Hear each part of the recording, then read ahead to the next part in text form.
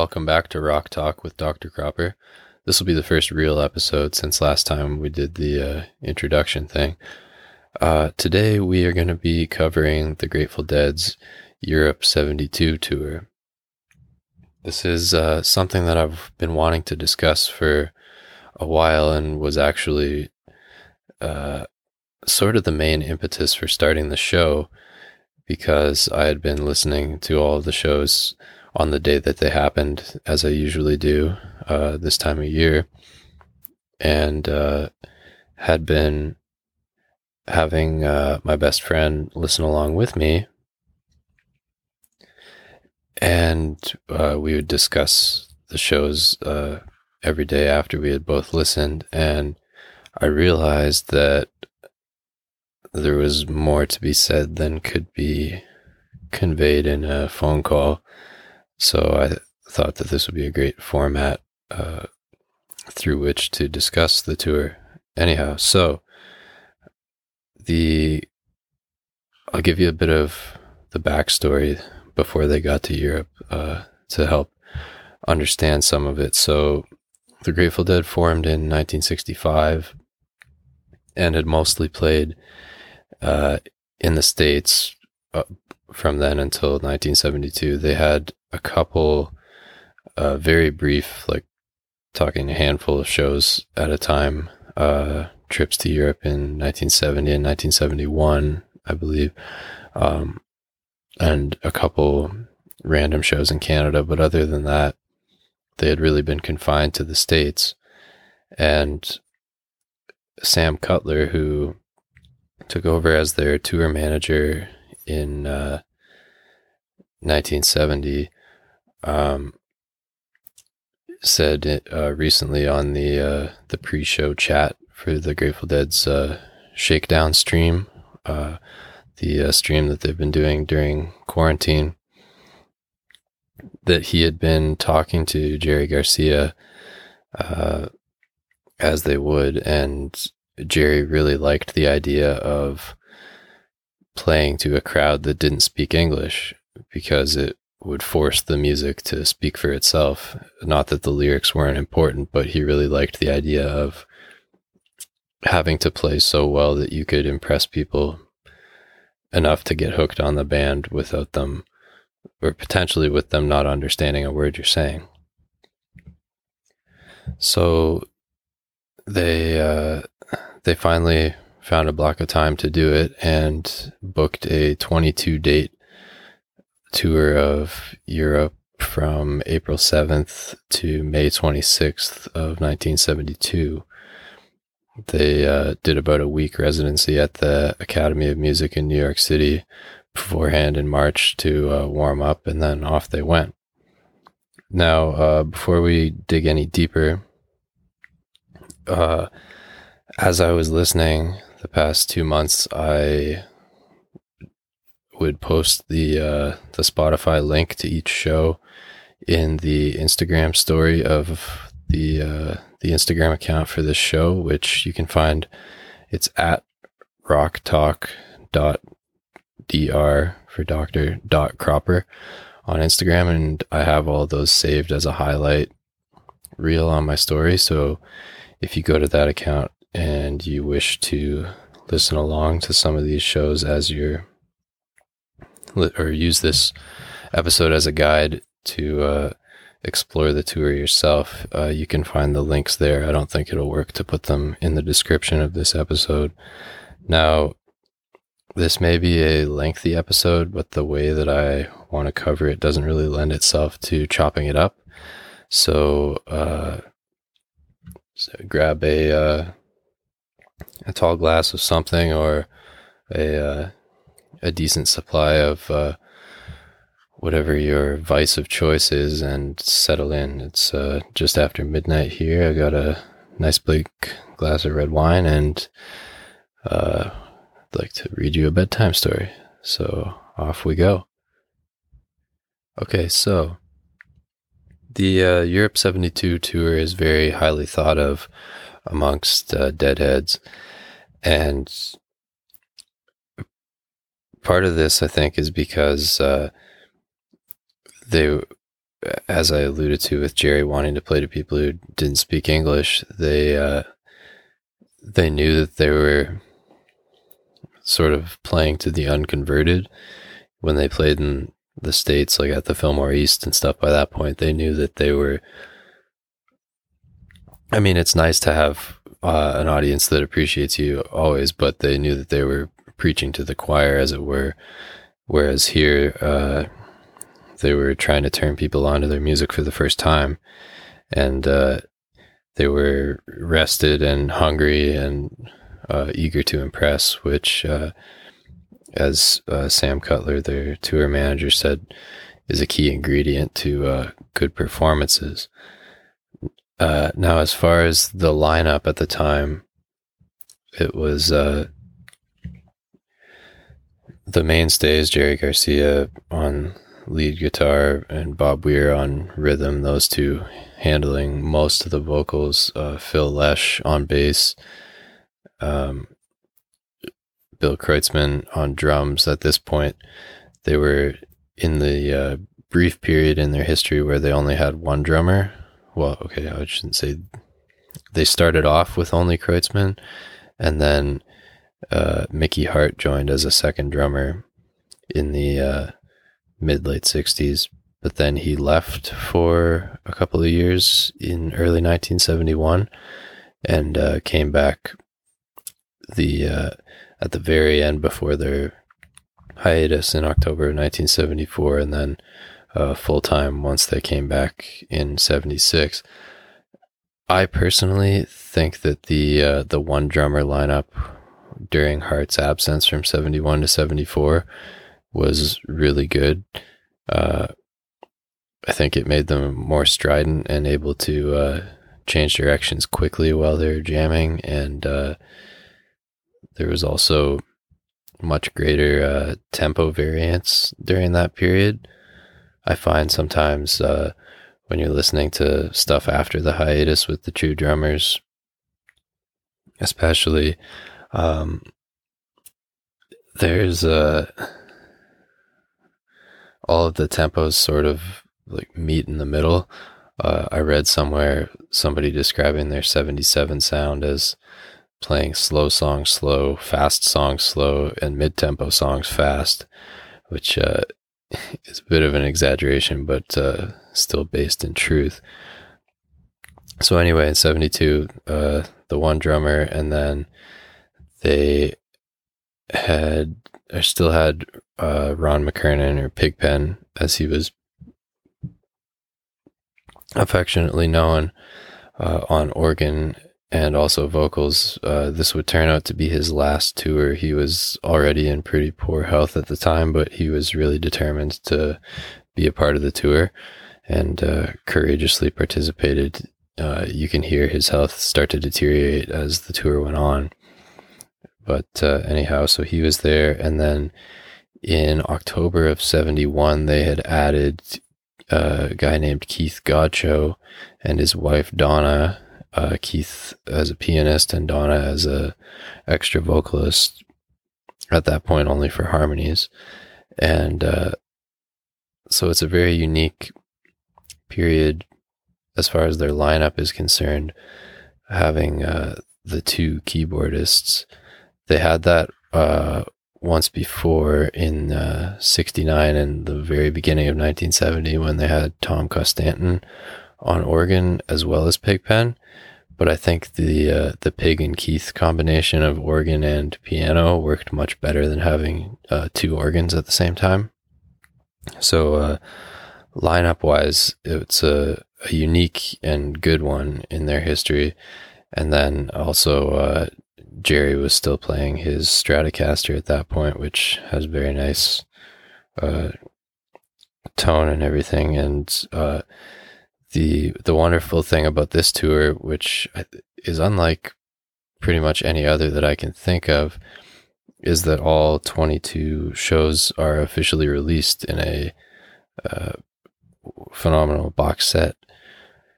All of them were multi-tracked. The band brought all of their own sound equipment and recording equipment.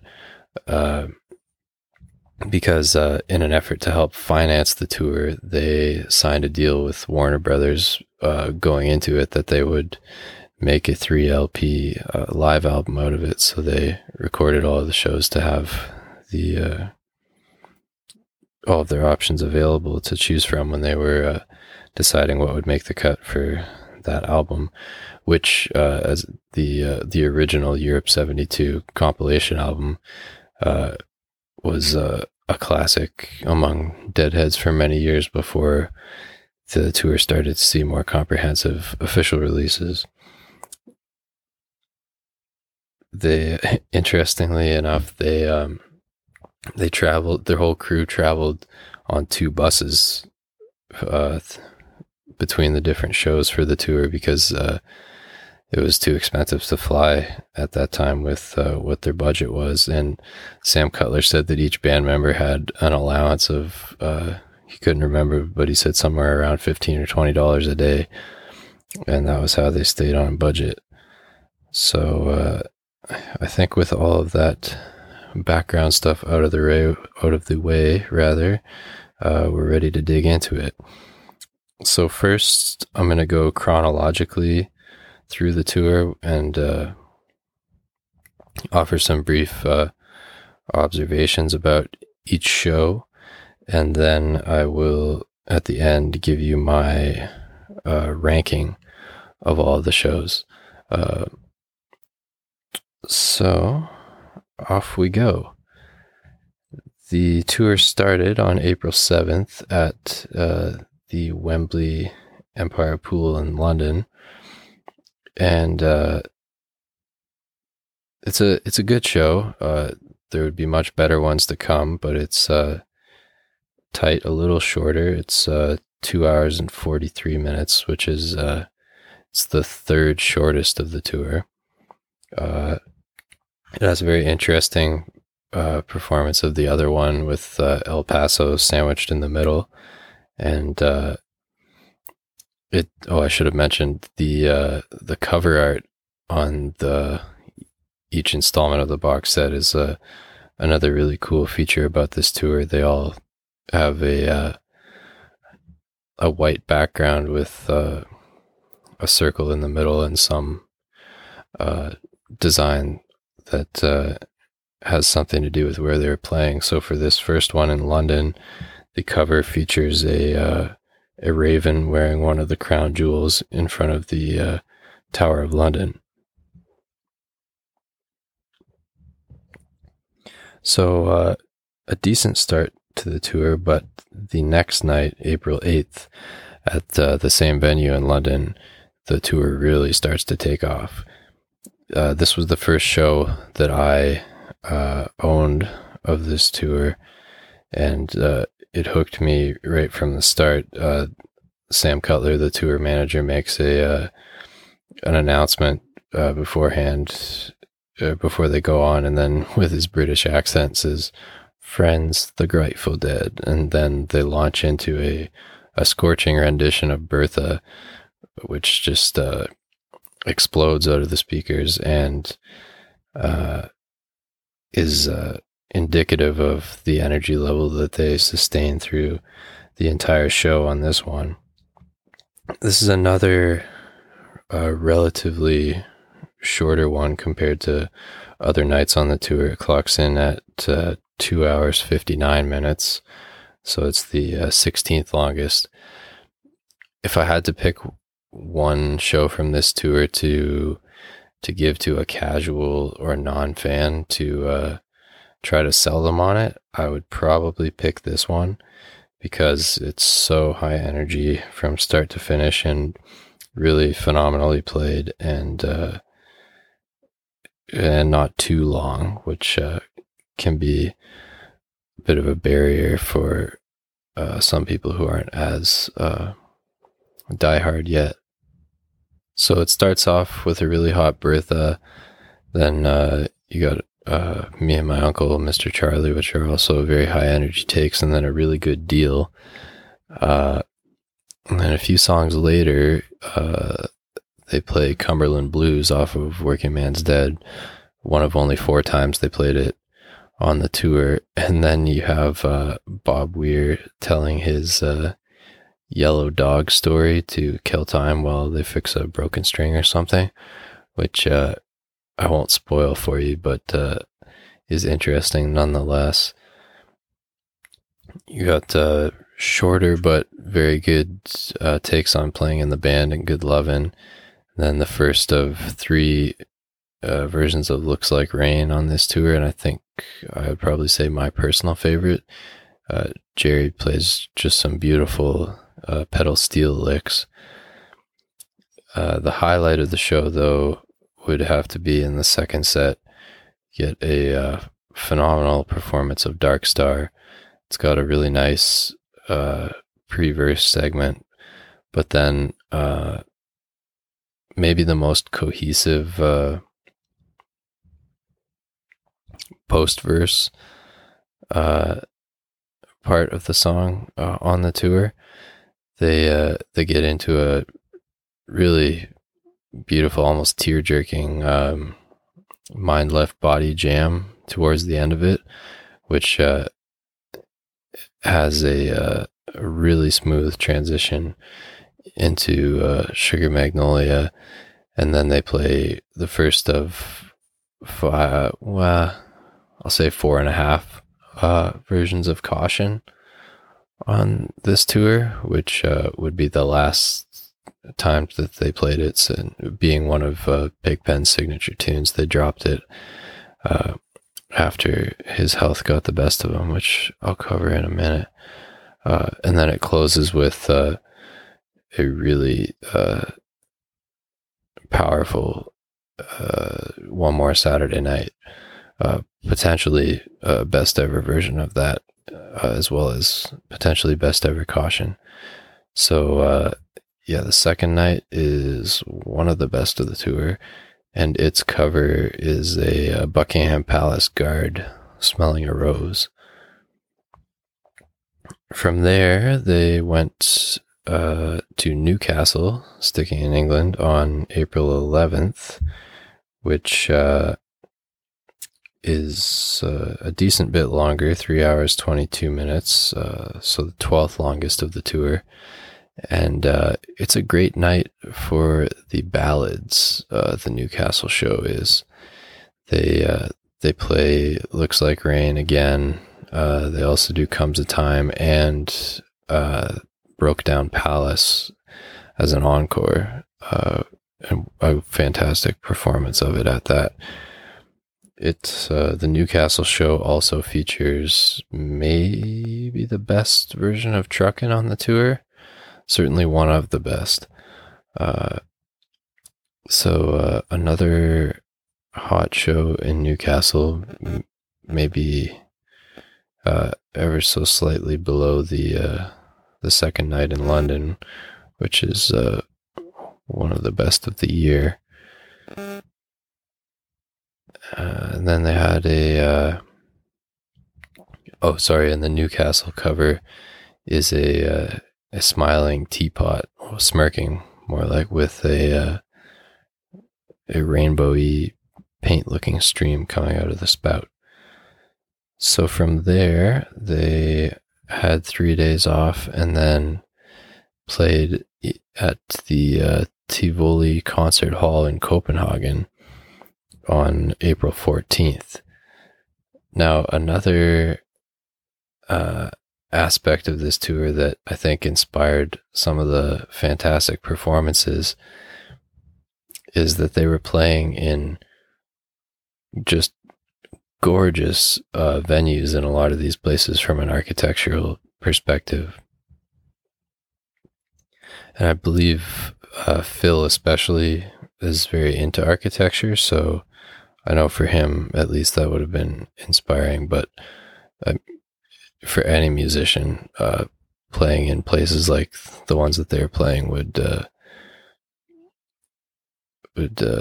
have you fired up to put on a good show. If you Google the names of these places and go to Google Images, you can see pictures of the insides of them, and you'll be amazed for sure.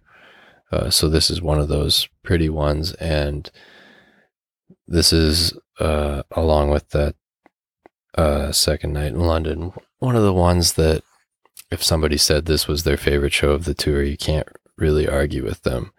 It's that strong. They open back to Bertha as the opener, like it was on the Second Night in London, and I think Bertha is the best opener that they ever had. It's high energy, upbeat, really sets the tone for a good show to follow. This also features Cumberland Blues, like the Second Night in London did. It has a really beautiful Dark Star with a pretty and long pre-verse segment, and then the post-verse segment isn't too long, but it's very good and features a very up-tempo feeling groovy jam. I don't know if I've ever heard them play it that fast. And then on the transition from Dark Star into Sugar Magnolia, Jerry sustains this sort of deep space note long into the others already playing the intro to Sugar Magnolia, which sounds really cool. And they follow that with one of the best takes on Good Lovin' of the tour. It's I think it clocks in around 26 minutes or so, with a just under 7-minute version of Caution sandwiched in the middle, which is what I was referencing when I said they played Caution 4.5 times on the tour, because the others are all close to or over 20 minutes. So this one's a bit of a truncated version sandwiched in Good Lovin', but very well played suite there. And the Good Lovin' features one of Pigpen's best raps on it of the tour, talking about baked goods and a bakery and everything in reference to the fairer sex. This first Copenhagen show is 3 hours 27 minutes, which ranks ninth longest of the tour. And its cover is a clown with a mermaid on a rock in the background. So I did some digging, and I guess clowns are quite popular in Denmark, and the author of The Little Mermaid was from Denmark, so that's what that is all about. From Copenhagen, they made the relatively brief journey to Aarhus, staying in Denmark.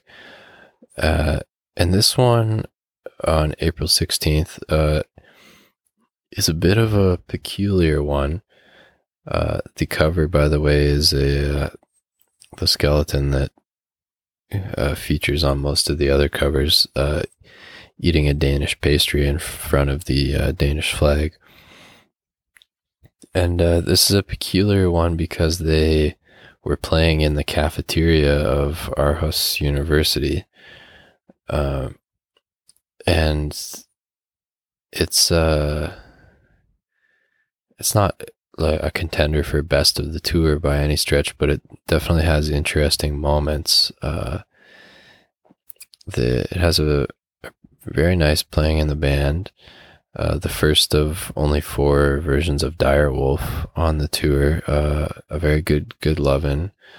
Another Cumberland Blues. So they played it 3 times right close to the beginning here, and then only once more the rest of the tour towards the very end. A good truckin', and then the most interesting feature of the show, they coming out of truck and they play a 16-minute sort of, I don't want to say nondescript jam. It's loosely based around the other one, but they take a while to really get into the theme in earnest. And also Billy seems to be missing in action. I'm not sure if he maybe had to run off stage for to use the facilities or something, but anyhow, they finally make their way around to the other one, but only play the first verse and then sort of abruptly abandon ship into Not Fade Away, going down the road feeling bad, and wrap things up early. It's only 2 hours and 50 minutes. It's the 19th longest or 4th shortest of the tour. And then the next night they're back in Copenhagen, April 17th, for a show that was the first 2/3 of it were filmed for Danish TV. So they it's the only show on the tour that they split up into 3 sets instead of 2. It clocks in at 3 hours and 4 minutes, so 15th longest. They start off a little subdued. I'm not sure if it's because of the TV cameras or what. They open with a very nice Cold Rain and Snow. One of only 2 performances of that on the tour, and then the first set, they're playing well, just a little relaxed compared to some other shows. A very good China Cat Sunflower, I Know You Rider combo, though, with the intro to China Cat is especially cool. Phil plays some really neat stuff. He sounds sort of like a stoned John Entwistle, if that makes sense. And then because of the TV thing as well, the set list is a little jumbled as far as stuff being in like strange orders compared to other shows on the tour. Like One More Saturday Night appears halfway through the show, and every other show of the tour it was either the very last song or not played at all, and that's its position in the set list pretty much any other year of their career as well. And then they play a Dark Star that is good but doesn't compare to a lot of the other ones on this tour, into Sugar Magnolia, and then into a bit of a more subdued jazzy version of Caution, but it's a long one, 23 and a half minutes, and still good. And then they close it with the only version of Johnny Be Good on the tour. And from there, they had a 4-day break before heading to Germany for 4 shows. The first of which was performed in an empty TV studio for a show called The Beat Club that was popular in Germany at the time. So April 21st, they played at the Beat Club in Bremen, Germany. Oh, quickly going back to the second night in Copenhagen, it's one of the least interesting of the cover art, in my opinion. It's just the bottom half of what we can presume to be the clown with the oversized shoes. So anyhow, back to Bremen. The cover for this one is the clown sitting in the back of a station wagon, pointing out the window at some castle. I'm not sure which one, but presumably there are a number of famous ones in that vicinity. So the Bremen show is by far the shortest of the tour. It's only an hour and 19 minutes. And if you had to pick a worst show of the tour, it would be this one, which is more a testament to how good the rest of it is than to this show being bad. But the the length or lack thereof doesn't help its case in that regard. It does have a pretty nice, although only 21-minute version of the other one.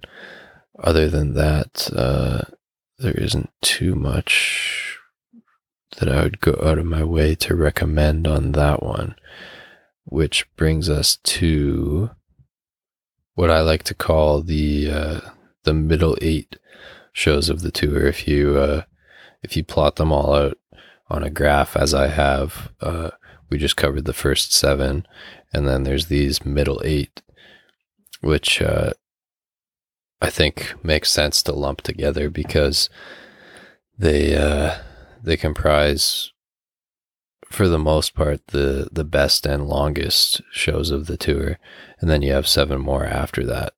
So the middle 8 starts off April 24th in Dusseldorf at the Rheinhall, which is one of those really beautiful venues I was mentioning earlier, perhaps the most stunning. It's a really awe-inspiring venue. Anyhow, the cover for this one is what I think is supposed to be one of the German Kaisers with long rainbow hair holding a pretzel. And this one, they open up with Truckin' for the first time on this tour. And it's a very ferocious take of it, followed by a really good Tennessee Jed. And there's good China Cat, Sunflower, I Know You Rider in the first set. A very good Beat It On Down the Line, which is a song that I sometimes don't really like that much, but it's played really well at this show. Good playing in the band. One of the better good lovin's of the tour. During the rap section in the middle, Pigpen sings a few times in a row, "Remember Me When I'm Gone," which is a strange bit of foreshadowing, as he would pass away less than a year after the tour. Then one of the better versions of Casey Jones on the tour closes out the first set, which brings us to Dark Star. Now, this version of Dark Star is one of the best of the tour and one of the trippiest I've ever heard. It's incredibly intense. It's a real, we'll keep this PG, but it's a real mind bender. Listening to it in an enhanced state, I'm sure would be a real trip. It's certainly a trip, even stone cold sober. It has maybe perhaps the most intense and scariest of the spacey feedback sections of the whole tour. And then there's a Me and My Uncle sandwiched in the middle of it, which is almost a necessary reprieve from the madness, and then you're dragged back into it for another 15 or so minutes after Me and My Uncle. All in all, it's a 40-minute version, which then transitions really nicely into a gorgeous version of Wharf Rat, which is one of my favorites of theirs. And then there's still a fair bit after that. They before he's gone, they tell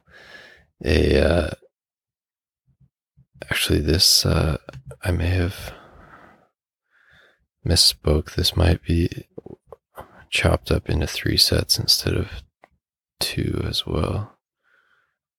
No, perhaps. I think so. Anyhow, doesn't matter. Before he's gone, Phil says, "I say, my dog has no nose," and then Bob's, or maybe it's the other way around, I forget who says which part, but then Bob says, No nose, how does he smell? Or no, Bob says, I say, my dog has no nose. And then Phil says, no nose, how does he smell? And Bob says, bloomin' awful. And then there's like hardly any laughs, and one of them says, we just wanted to see if you'd understand that. I think Jerry also plays a little bit of Zippity Doo-Dah in there. I forget which song it comes before.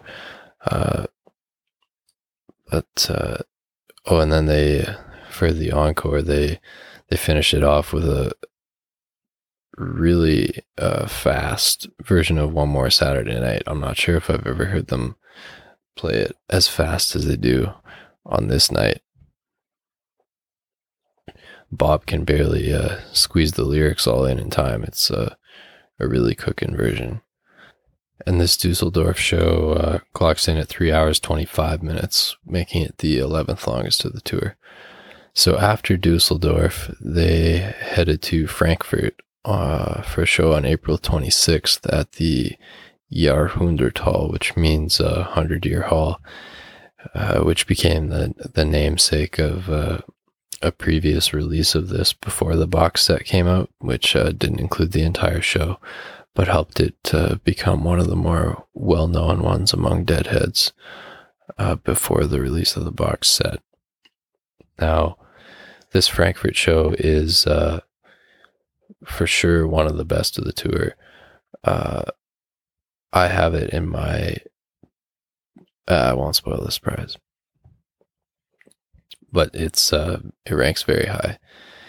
It is definitely an endurance test to listen to. It's 3 hours, 51 minutes, the second longest of the tour.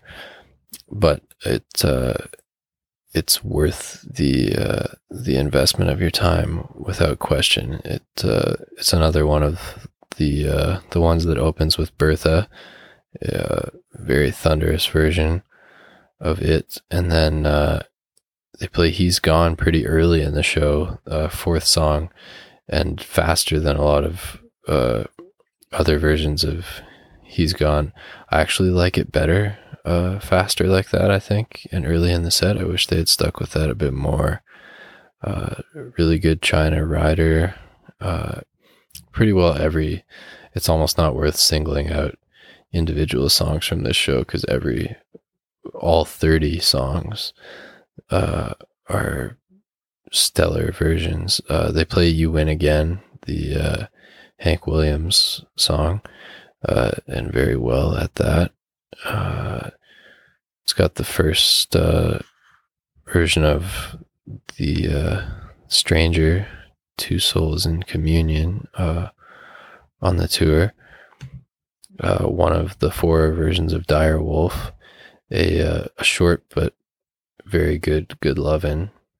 But it's at Truckin' in the second set when this show really takes off into the cosmos. It's a very hot version of Truckin', well sung and very well jammed, which flows into a brief drum solo before erupting into a epic 36-minute version of the other one, which is one of the best performances of it that they ever did. Jerry's opening solo, he goes for 6, 7, it might even be 8 minutes, like without coming up for air, if you will. Just very intense, and it would be between this one and the Dusseldorf show for probably the scariest, most intense feedback section during Dark Star, or the other one, which I should have mentioned earlier, were their 2 main jam vehicles at this point in their career. And this tour, they basically just alternated between them each night. So back to this show, from the other one, they go into Comes a Time, a very good reading of that, a good Sugar Magnolia, and then the first of only 3 versions of Turn On Your Love Light this tour, which also, of course, ended up being the last three with Pigpen. This one in Frankfurt, though, is easily the best of the three, is one of the best versions they ever did of it. I would probably rank it the best if it had the Shine On Me coda section, which none of these 372 versions do, unfortunately. But the quality of the playing for the 17 minutes of the song that we do have is pretty well unrivaled. From there, they go into going down the road feeling bad, stand alone without its usual companion, not fade away, and then another ripping One More Saturday Night for the encore. And the cover for this Frankfurt show is the inside of the door of an old Volkswagen Beetle with GD for Grateful Dead, obviously, as the writing on the speaker on the door. And then there's a vase that kind of looks like a bowling pin with a rainbow rose in it. Anyhow, from Frankfurt, they headed up to Hamburg for a show on April 29th. Now, the Hamburg show, the playing is very good, if not quite on the level of the previous two shows. But the main thing that holds it back, and I guess makes it the weakest of those middle eight, is that it's only 2 hours 57 minutes. So it's the 17th longest of the tour, but still very good. They open with playing in the band, which is the first time they did that on the tour, and it works out well. It's a nice way to open the show. It has a good sugary. The first set is a little unremarkable, I guess, but that's more so because of the incredibly high standards set by the very best shows of this tour. There's a funny moment at the start of Black Throated Wind where Jerry plays what he would play at the beginning of Jackstraw, thinking that that's what they were going into, which I find funny because I always, especially before I became more familiar with the two songs, used to confuse them myself, at least their introductions. The show does have a very good version of Good Lovin', though, and a much slower version of Next Time You See Me than other versions on this tour, and I actually think it works better slowed down like that. But the highlight of the show, as it is for a lot of these, is the second set Jam Suite, which, as you can guess, with the Frankfurt show being the other one, Hamburg, it was back to Dark Star. Now, this Dark Star is, it's not quite as, maybe on the level of the very best ones of this tour, but it's still a very cool version. When I was listening to it back a month and a half ago, I was lying in my room and I turned the lights off and just lit 2 candles and tried to picture myself, or just let my mind come up with whatever picture seemed to fit the sounds that were enveloping me.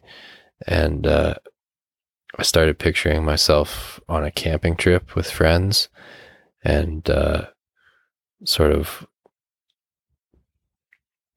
as the pre-verse jam starts to take off, I pictured myself like wandering away from the group for a walk and sort of getting lost on the woods, or in the woods, and you get more and more spooked as the song goes along and gets trippier, and then as it gets really intense with the feedback section towards the end of the jam, you're like, just when you think you can't handle being lost alone in the woods anymore and you're starting to really freak out, it transitions into Sugar Magnolia, and it's like suddenly looking up and finding all your friends sitting around the campfire waiting for you.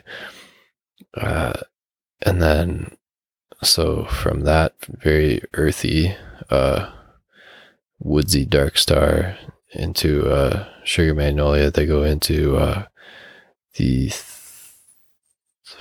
fourth of 5 versions of Caution on the tour, a good one. And then one more Saturday night, and then they encore with Uncle John's band, the first appearance of it on this tour, which, as I mentioned in episode 1, is my second favorite song of theirs. So that is always a nice surprise when I get to that point of the tour.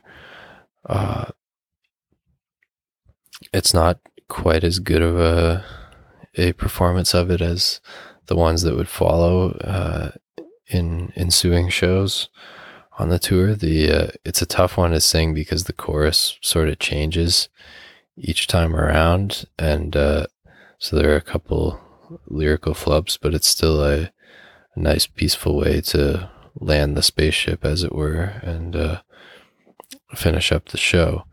And the cover for the Frankfurt one is a German Shepherd with headphones on, potentially looking like he's been dosed in front of a rainbow sort of drooping paint background.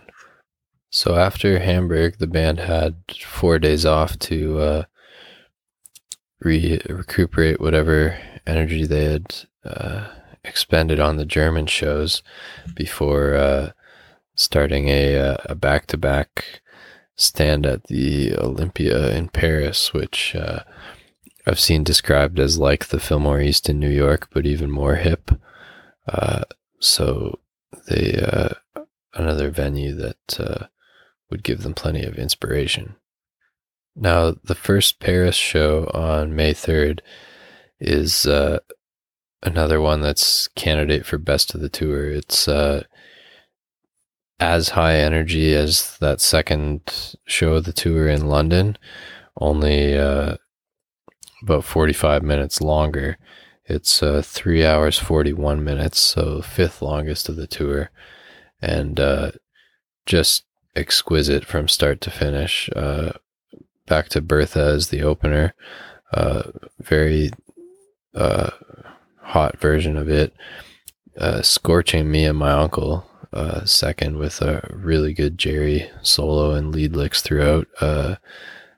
Mr. Charlie's really good. One of the best Sugaries, perhaps the best China Cat Sunflower I Know You Rider combo. It's the one that made the cut for the original Europe 72 album. Good Tennessee Jed. Everything from this show is really good. The second set, Jam Suite, is spectacular.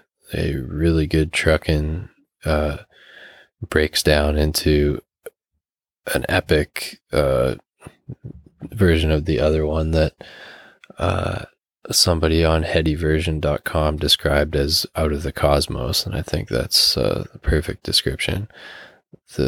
It's split up into 3 parts, so Truckin' dissolves into the first part of it, which is an 18.5 minute very jazzy loose exploration, dancing, sort of thumb wrestling around the theme, which is interrupted by a brief 3-minute drum solo, and then back to the other one for 13 minutes, and they play the first verse, and then from there seamlessly slip into a gorgeous version of Me and Bobby McGee, with Jerry playing some spacey licks throughout that remind you you're still in the middle of the other one, which I think is a cool and sometimes unnoticed aspect of when they're sandwiching all these seemingly disparate songs together. You can almost tell for to use this example, like a Me and Bobby McGee that's sandwiched in the middle of a song like the other one from one that's played standalone. It's almost like ever so slightly colored by the song that it appears within, which I think is cool. And then they, from finishing up Me and Bobby McGee, they come back into the other one to play the second verse and wrap it up, and go from there straight into a really good Wharf Rat. And then they come up for air and play a phenomenal version of Jackstraw. It's the one that made the cut for the initial Europe 72 album, and is definitely one of the best versions. And then Sugar Magnolia, one of the better Not Fade Away, Going Down the Road Feeling Bad, Not Fade Away sandwiches of the tour, and another fast and thumping One More Saturday Night to close it out. And the cover for this first Paris show is a sort of rainbowy checkered tablecloth with arms with white gloves coming out of it, playing a baguette guitar. It's one of my favorite covers of the tour. Then the second night in Paris, the following day, May 4th, featuring a gargoyle with I guess you would call that a crown of whatever, some head adornment made of roses. This show is, I think, maybe a little underrated, but one of my personal favorites, and another maybe just ever so slightly notch below the three best of tour candidates. The first set is a bit more mellow than some others, but really exceptionally. In spite of that, it's a great one to listen to while you're sort of sitting in your kitchen on a lazy weekend morning, enjoying too many cups of your coffee, as I did when I was listening to it this year. It's got it opens with Greatest Story Ever Told, which was the most common opener of this tour, that and Bertha, where I think Bertha was a fantastic opener. I'm not so sold on Greatest Story Ever Told as an opener. I'm not entirely sold on it as a song in general, but I especially don't love it as an opener. But they quickly moved from that into a really good version of Deal, a potential all-time best version of Mr. Charlie, and there's a really good Brown Eyed Women also in the first set. A very nice playing in the band.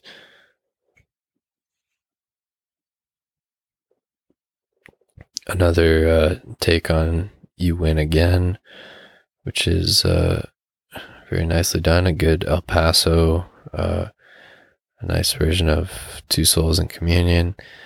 And but then the second set on this show is really where it's at. It's probably a candidate for best second set of all time even.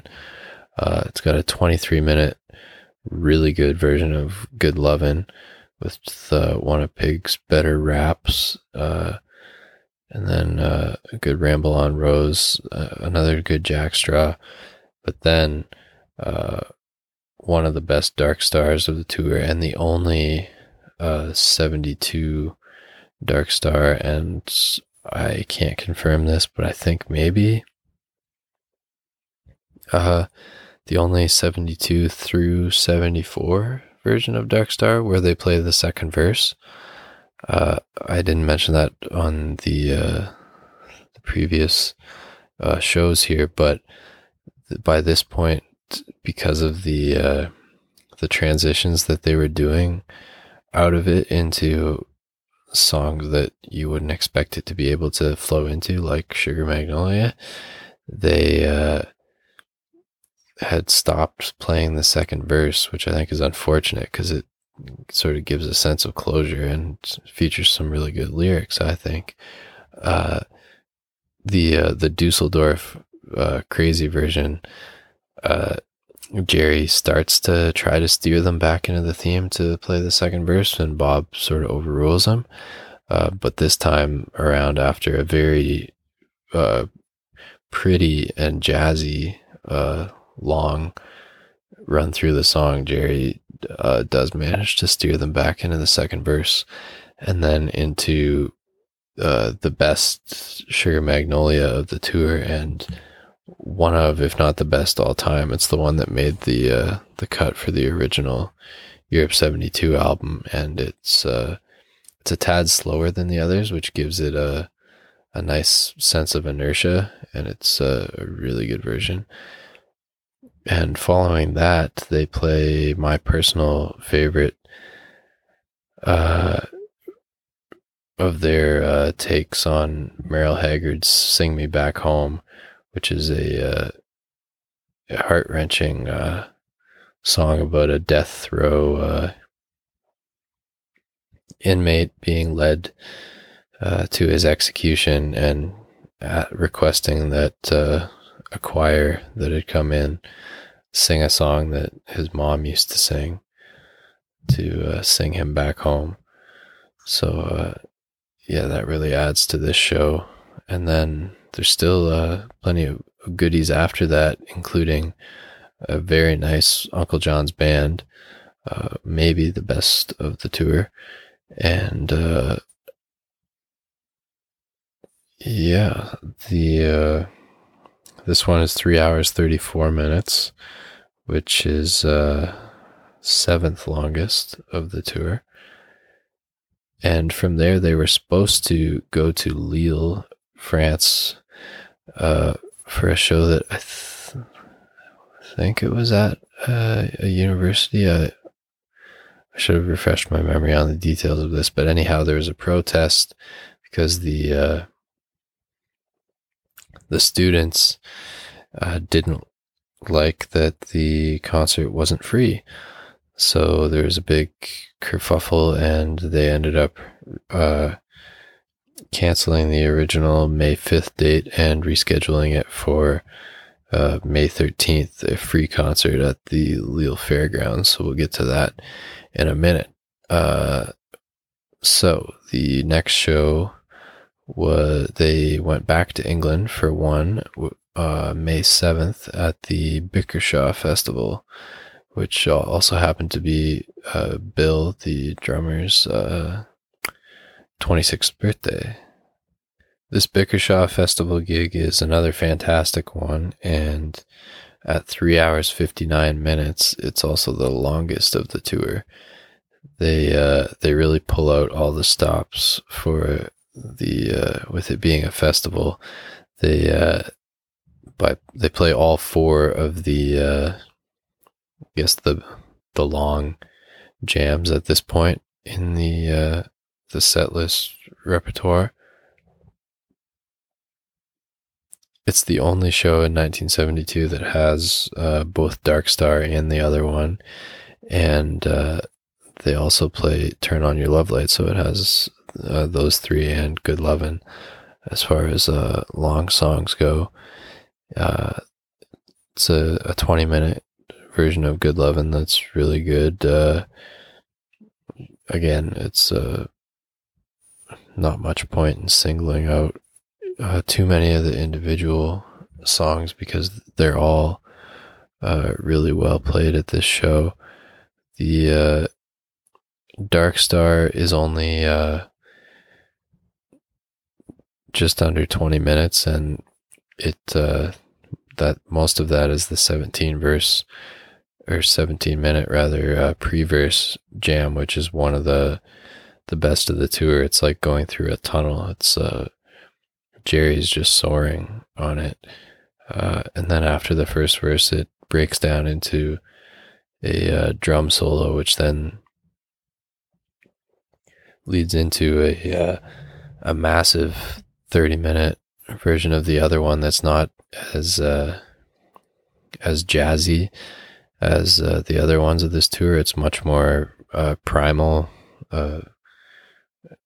sort of harkening back to their 69, 70 sort of sound. They really explode into it out of the drum interlude, and Pig's organ is really active on it. This is probably Pigpen's best show of the tour, as a matter of fact. And then after, and the cover of this one is the neck and headstock of a Fender Stratocaster, which is what Jerry played on this tour, but with Bickershaw in a sort of mock Fender font where it would say Fender, and then there's a crow sitting on top of it. Then from there, they traveled to the Netherlands for 2 shows, starting in Amsterdam at another of the really gorgeous venues that they played at. Sam Cutler said on that Shakedown Stream pre-show talk that a couple of these venues, including this one, I believe, even like Bach and Mozart had played at 100, 200 years before, which would really get you up and ready to play, as you can imagine. Now, the Amsterdam show, I see a lot of times considered one of the more underrated ones, and I don't think that's necessarily inaccurate. I do think it, I don't want to say it sounds weird, but at the start, it definitely, they're playing well, but also subdued, maybe almost like a preview of their 73 mellow but intense sort of style. It sounds like maybe they'd sampled some of Amsterdam's finest herbs, but they're definitely playing well. The China Cat Sunflower I Know You Rider has a very unique pulse to it, especially the I Know You Rider, and I'm not sure that it really works. But it's one of the longer shows of the tour, 3 hours 36 minutes, so 6th longest, and they play 30 songs, so it's tied for most of the tour in that respect. And it features a long and very interesting version of the other one with me and Bobby McGee sandwiched in the middle and going into a wharf rat afterwards. And no encore, though, despite its length, oddly enough.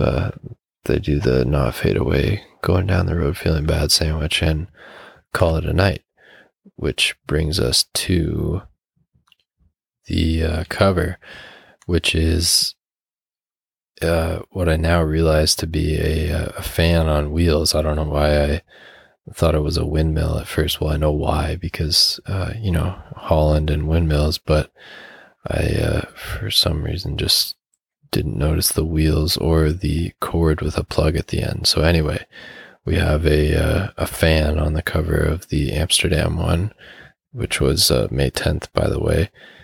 And then the following night, May 11th, they played in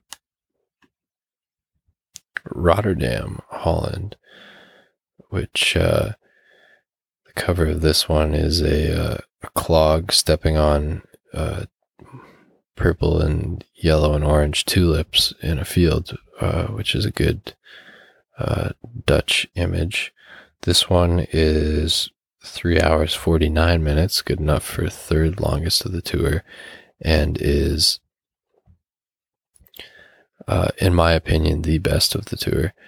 The set list is phenomenal. The playing is inspired. Just everything about it is really, really good. It's not only in the best of the tour, best of 72 conversation, but probably in the top 5 or 10 shows of their whole career conversation. They open with a very good playing in the band. The rest of the first set is highlights too numerous to mention. The Good Lovin' is a little shorter compared to some other ones on the tour. It's only 12 and a half minutes, but it is played very well. Jerry even plays the organ to make it sound a bit more similar to the Young Rascals version during the verses before switching back to guitar.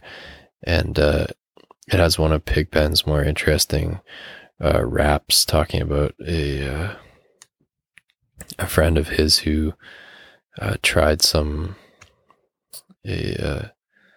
moves that he learned out on the street on his wife, and it didn't work out so well. And then Casey Jones wraps up the first set as it usually did this tour. Then the second set, the magic takes it up another notch. They open the second set with the first of 4 versions of Morning Dew on this tour. Play it very well. Then an unusually placed Me and My Uncle after that. An even more unusual second set, Tennessee Jed, a few songs later.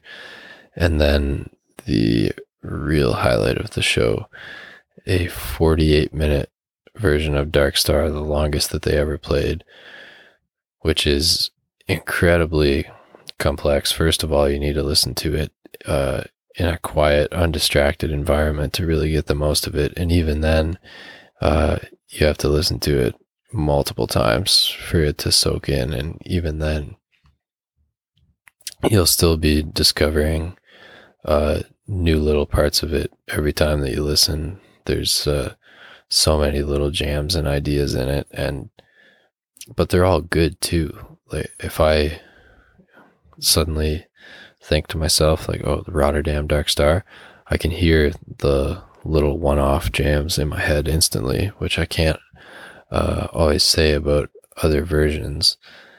They don't get around to the first verse until 23 minutes in. They play for 13, just under 14 minutes, and then have a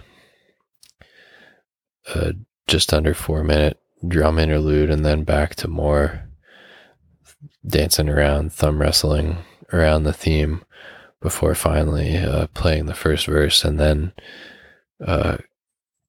get even more far out for another 25 minutes with a really scary feedback section, very intense. I swear I've felt the G-forces from the intensity during the feedback section on this version. Just sitting there in my chair in the family room, it's that powerful. This version also teases a lot of other songs. There's Caution teases, Playing in the Band teases, Bird Song teases, Cosmic Charlie teases, which they never played in 72. It had already been basically retired at this point. And I feel like they tease a couple others that I'm forgetting. Anyhow, once they finally land the spaceship, so to speak, and slip into one of the longer Sugar Magnolias of the tour at just under 8 minutes. Not that they're all relatively close in length, so that's a bit of a useless distinction. But anyway, they go most of the shows, like there might be some songs after Sugar Magnolia, but it's like getting close to wrapping up. But this one is actually, it's like a second jam sequence, but they don't really come up for air. They go from Sugar Magnolia into took what turned out to be the last time that they ever played Caution, a 16 and a half minute take on it that's very good. And then straight from Caution into Truckin', which was unusual that late in the set on this tour at least. And then from there into Uncle John's Band, a very well played version. And then an encore of One More Saturday Night, which for some reason was left off of the official release, but it was played. So anyway, that is Rotterdam. From there, they headed back to France for the aforementioned makeup date at the fairgrounds in Lille, which the cover of which is a guy with a mustache and glasses and a beret, which I initially assumed to be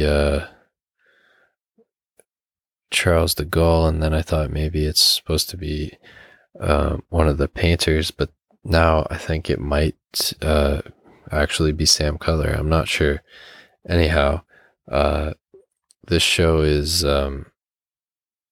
still good, but a noticeable step down from the ones that preceded it, and we're now out of the middle 8 and into the last 7 shows of the tour. Anyhow, I'm not even sure if I'd be able to pick out any highlights in particular from this show. It's perfectly good, just has the misfortune of falling between some all-time greats. It's 2 hours 52 minutes, so it's shorter as well. I read somewhere that rain may have affected the length there, but in any case, it's the 18th longest of the tour. That's May 13th, by the way. Then May 16th, they played a show on Radio Luxembourg, which was broadcast all over the place and across the pond, as it were, back then as well. This show is on the shorter side as well. It's actually the second shortest at 2 hours 34 minutes, but it's very tight and well played. Tempos are maybe a tad faster than some other shows, but yeah, very tight, very another one that you could give to a casual listener if you were trying to convince them of the merits of this tour and of the Dead in general. For sure. The cover is just an old-timey looking radio that says Luxembourg on the top. Then from Lille, they traveled back to Germany for one last show there on May 18th in Munich. Now, I looked up pictures of this venue, and it looked like maybe there had been some sort of Nazi rallies, or I don't want to call them festivities or something, back in the 30s and 40s. So I'm sure that would have made for a strange feeling for them playing there. But anyhow, the cover art for this one is one of, if not my favorite, of the tour. It's a tie-dye dancing beer stein with some blue and purple and orange. It's one of the better ones for sure, cover art-wise. Length-wise, it is 3 hours and 6 minutes, so the 14th longest. This show, I think, is very underrated. They're playing really well. It has another version of You Win Again. It's got a nice China rider. Maybe an all-time great version of Hurts Me Too. A pretty good lovin'. The first Sitting on Top of the World of the tour. They only played it 3 times. And and the first instance of Dark Star transitioning into Morning Dew, which was a combination that they would. It's almost surprising they hadn't thought of it sooner, but once they discovered it, the show they would employ it a fair bit in the ensuing months and years. It's also it's an interesting Dark Star. It's very buoyant, but not in sort of in a directionless way. Feels like you're floating in some spots. Feels like you're underwater in some spots. It's an interesting one, but like I say, underrated and pretty good show. And then from there, they had the longest gap between shows of the tour, 5 days before 4 nights in a row at the Lyceum Theatre back in London to close out the tour. The first of those on May 23rd is a 3 hours and 30 minutes, so that's the 8th longest, and has a good set list. They open with Promised Land, the Chuck Berry cover, which they do a few more times at the end here at the Lyceum. They play Sitting on Top of the World again and Rockin' Pneumonia and the Boogie Woogie Flu for the first time.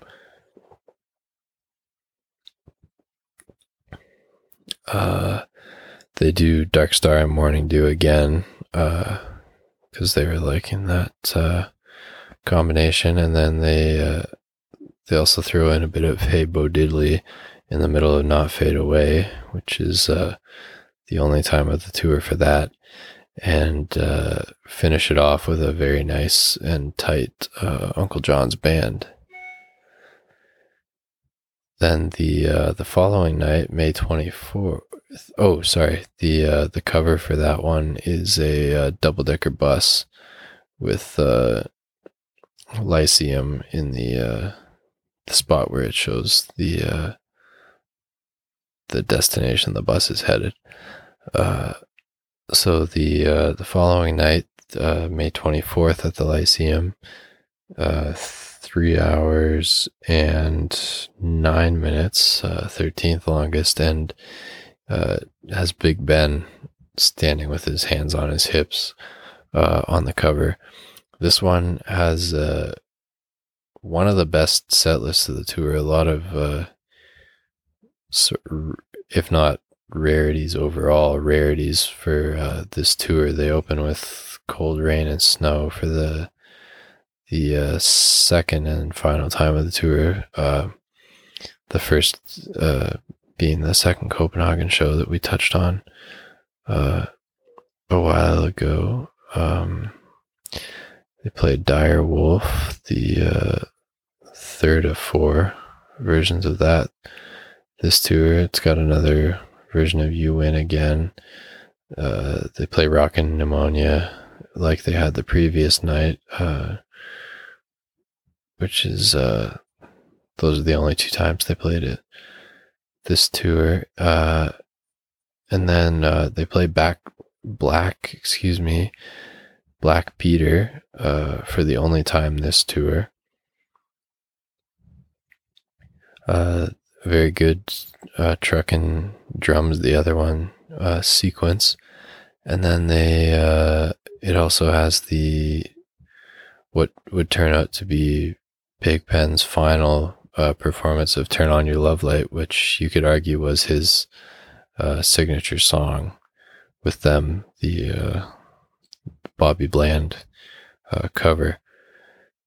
Now the penultimate performance of the tour, May 25th at the Lyceum, is a bit of a difficult one to judge because it gets off to a slightly uneven start. The Promised Land is a little sloppy. Brown Eyed Women is decent, but then they play Big Boss Man third, which I think is too slow for that position in the set list, and then Black Throated Wind right afterwards that kind of kills the momentum, but then a good Tennessee Jed starts to pick things back up. There's a nice Bobby McGee in there. What turned out to be Pigpen's final performance of Good Lovin', although it doesn't have any of his rap in the middle. It's almost more like a playing in the band in the middle. Jerry plays organ on the intro again. But a good version, then very good playing in the band after that, and a very nice Broke Down Palace, the second of two on this tour. And that just about concludes the first set. But then in the second set, things really take off. It has maybe, if not the best jam suite of the tour, it's very close. It's also one of the most unique. It starts off with Uncle John's band, very nicely played version, and transitions from that into Wharf Rat, which is a very interesting transition. And then from Wharf Rat into a very weird and wonderful Dark Star, and from that into Sugar Magnolia. Then they also do Comes a Time, Sitting on Top of the World again, and wrap things up. So it's 3 hours 26 minutes, coming in at 10th longest. The cover is one of those London phone booths with the clown sticking his foot out. Yeah, difficult to score because it has very high points like that jam sequence, but then also a few sloppier moments that sort of hamstring its chances from being in the conversation for best of the tour. Which brings us to the last night of the tour, May 26th at the Lyceum. The cover for this one is what I believe is supposed to be Neville Chamberlain. It's got in front of a Union Jack, it's a guy with a mustache and a hat holding up a peace sign, which I think is in reference to his when he got off the plane after his meeting with Hitler, where he said that he had brokered peace for our time, which of course turned out to be incorrect, but was worth the effort. Anyhow, this one, from a pure like quality of the playing perspective, is as good as any of the tour. I would not put it at the very top though, because of for one, set list. By this point, the wear and tear of the tour had really taken its toll on Pigpen with his already struggling health. So he doesn't do any of his like signature longer ones like Good Lovin' or Turn On Your Love Light on this show, which is too bad. But everything else is really good. It's got the last versions of Dire Wolf and Cumberland Blues on this tour. It's got an 18-minute version of Playing in the Band, which is the definitely a foreshadowing of where that song would be headed later in 72 and into 73. And the first set, which is very long, closes with the Not Fade Away, Going Down the Road, Feeling Bad sandwich, which is unusual. But the crowd forced them into it. They started clapping the Not Fade Away rhythm, and then Billy joined in with them and forced the rest of the band into it, which is an interesting moment to hear. Then the second set starts off with a long and good truckin', which has a extended and interesting segue into the other one. Now, this version of Truckin' and the Morning Dew that comes a little bit later were both on the original Europe 72 album. Excuse me, which contributes a lot to this show's strong reputation, I think.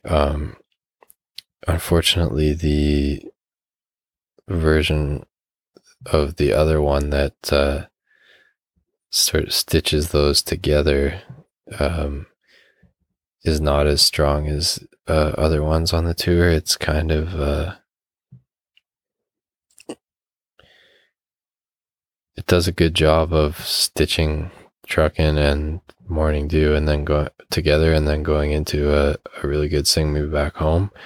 But in its own right, like each individual part of it is not up to par with some of the better versions of the other one from this tour or overall. But it's a very good Morning Dew in there. I don't think it's the best of the tour. I would take Munich or Rotterdam over it, I think. Maybe even the other Lyceum one, but still very good. And then towards the end, during Sugar Magnolia, Bill plays some really cool stuff on the toms during the verses that I haven't heard him do on any other version, so that's something to recommend this show by. And it clocks in at 3 hours 43 minutes, making it the fourth longest of the tour. Okay, so that concludes the going through it chronologically part of this episode. Now I will give you my rankings of the shows. Now, in my determining of these rankings, I cataloged all of the set lists and how often each song was played, and then assigned a point value for like rewarding ones that were played more rarely on the tour, and then gave each show a set list variety score. Like for instance, Playing in the Band and Mr. Charlie were played at all 22 shows, so they only give you 1 point, but then a song like Black Peter that was only played once gives its show 24 points, and everything in between.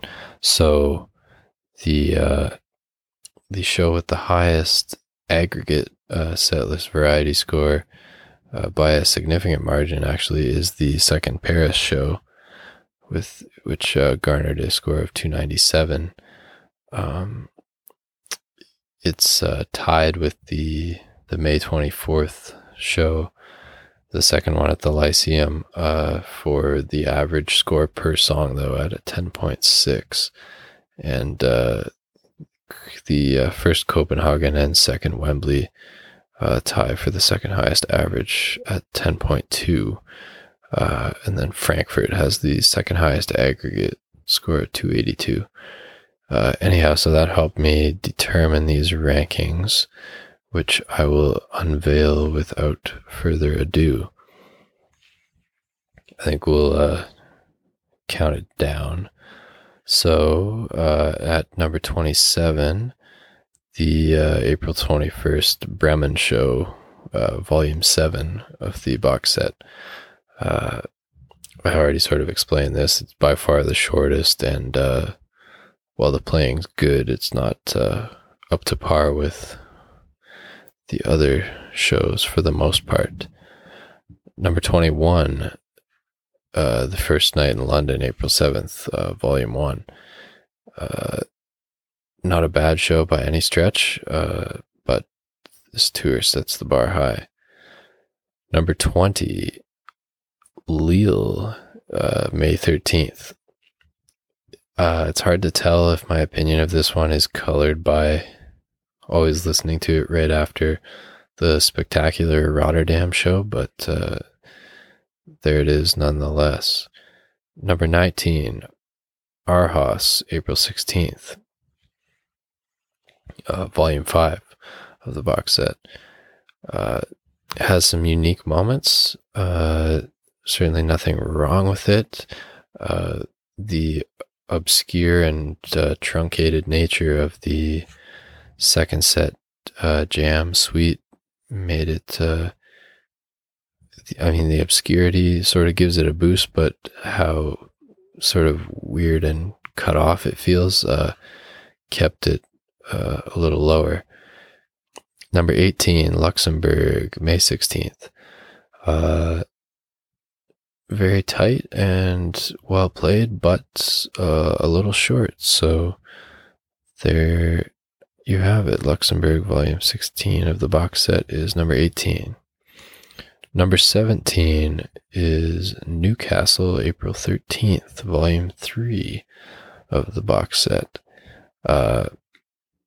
Has a lot of good moments, like the truckin' and one of two versions of Broke Down Palace from the tour, maybe the better of the two. Very nice show in Newcastle, but the competition is stiff on this tour. Number 16, Copenhagen number 2, April 17th. That's volume 6 of the box set. Despite the subdued opening, which Jerry even acknowledges, he says at one point something to the effect of, we're coasting to a start, which I think is a pretty good description. This show still has some cool moments, and the Cold Rain and Snow opener functioned as somewhat of a tiebreaker. Number 15, Hamburg, April 29th, volume 10 of the box set.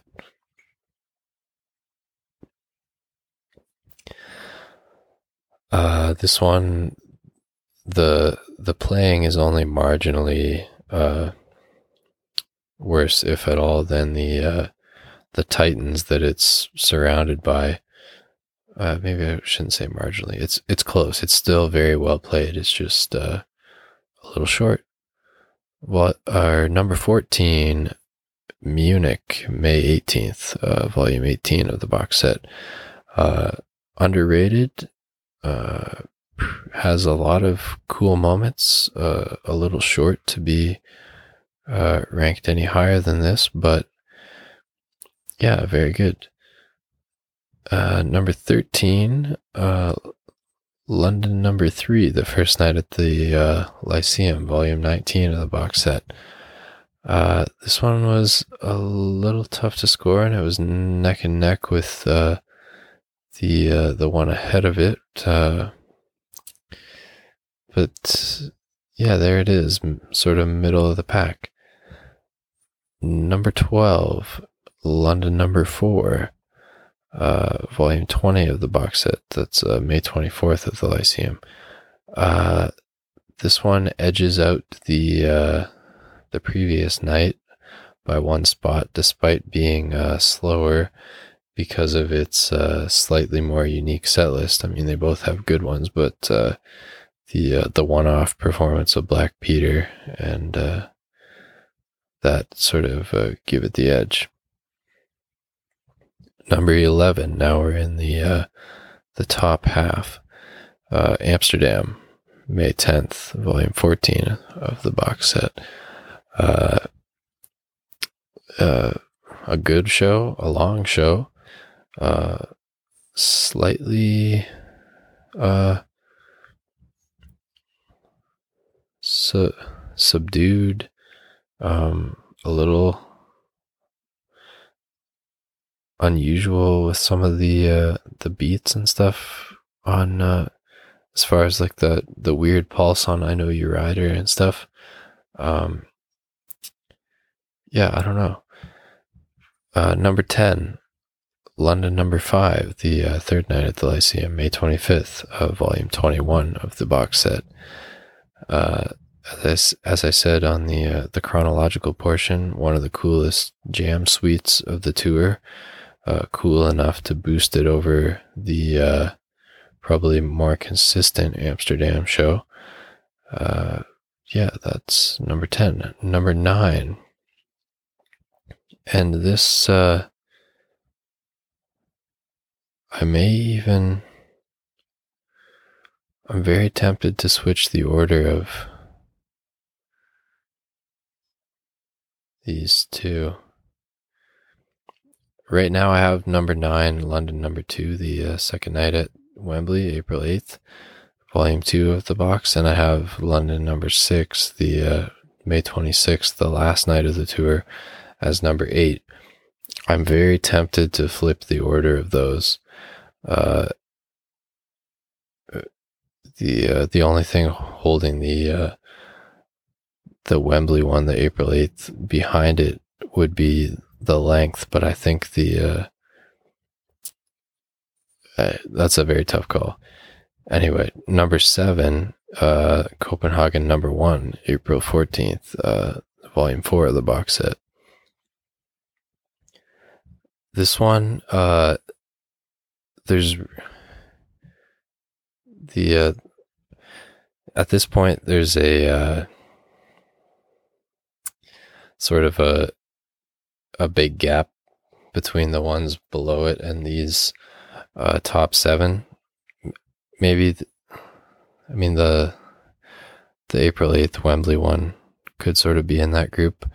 You could make it a 8, but anyway, this is where it starts to be the really cream of the crop. And any of these, if you said that they were your favorite of the tour, I wouldn't argue with you.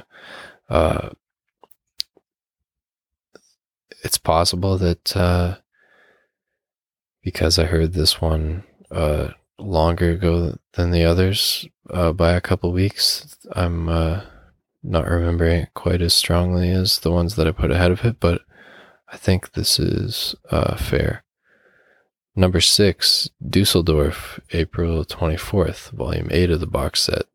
This could be the heaviest show of the tour. It's very powerful and very good. I enjoy it a lot. Number 5, Bickershaw Festival, May 7th, volume 13. The longest show of the tour, and inspired tenacious playing. Number 4, Paris Number 2, May 4th, volume 12. It's got the only dark star with the second verse, like I said, one of the best second sets of all time, which is enough to make up for I shouldn't even say make up for it, because the first set's really good too. It's just a bit more relaxed. All around great and underrated show with some of my all-time favorite or close to all-time favorite versions of several of their songs. Number 3, Paris Number 1, May 3rd, volume 11 of the box set. Basically just a longer version of the second night at Wembley. It's just crackling with energy from the first note to the last, and has sparkling versions of every song played. Number 2, Frankfurt, April 26th, volume 9 of the box set.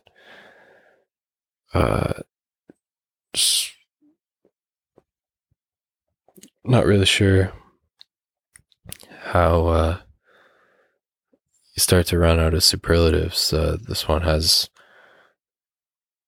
everything you want as far as the quality of playing, but then also this, as far as the set list, having one of the 3 versions of Turn On Your Love Light, and by far the best one. This one is just a really, really good and demanding in a way because of the length, but rewarding listen. And number one, Rotterdam, May 11th. May 11th, volume 15 of the box set. This one takes the cake for me because the playing is as good or better than any other night of the tour, and I think it has the best set list. I mean, the two right below it, they're Frankfurt and the first Paris Open with Bertha, which, as I said, is my favorite opener of theirs, but the playing in the band opener in Rotterdam is really cool. It's the third longest of the tour, obviously, so there's a lot in there. It's got that epic Dark Star, the opening the second set with Morning Dew, having a very long sort of bonus jam sequence in the second set, with it basically going Dark Star, Sugar Mags, Caution, Truckin', Uncle John's Band, and none of the other shows really have a sequence that can compete with that. So that one is number one. And I think with that, we will bring this episode to a close. I'd like to thank a guy named Cliff Hucker on archive.org, whose detailed tour notes that he posted there were a great resource to me as I was first starting to get into this tour, as well as a lot of people at headyversion.com, which is a great place to find or to look at the rankings of all of their performances of all their songs, and a lot of people on there offer some really great insights into what makes certain versions stand out from the rest. So I'd like to thank all of those people and thank all of you for listening. I hope this inspired you to dig into this tour, which is one of the best, I think, undertaken by any band ever, as far as consistency of performance for that many shows in a row. And also, thankfully, we're able to enjoy it with consistency of pristine sound quality, since they multi-tracked every show and they're all officially released. And like I said, you can find those links in the highlight of the story highlight on the on this show's Instagram page at Rock Talk Dr. Cropper. Okay, so with that, I think we will bring this episode to a close. Thank you all for tuning in, and I will see you next time. Class dismissed.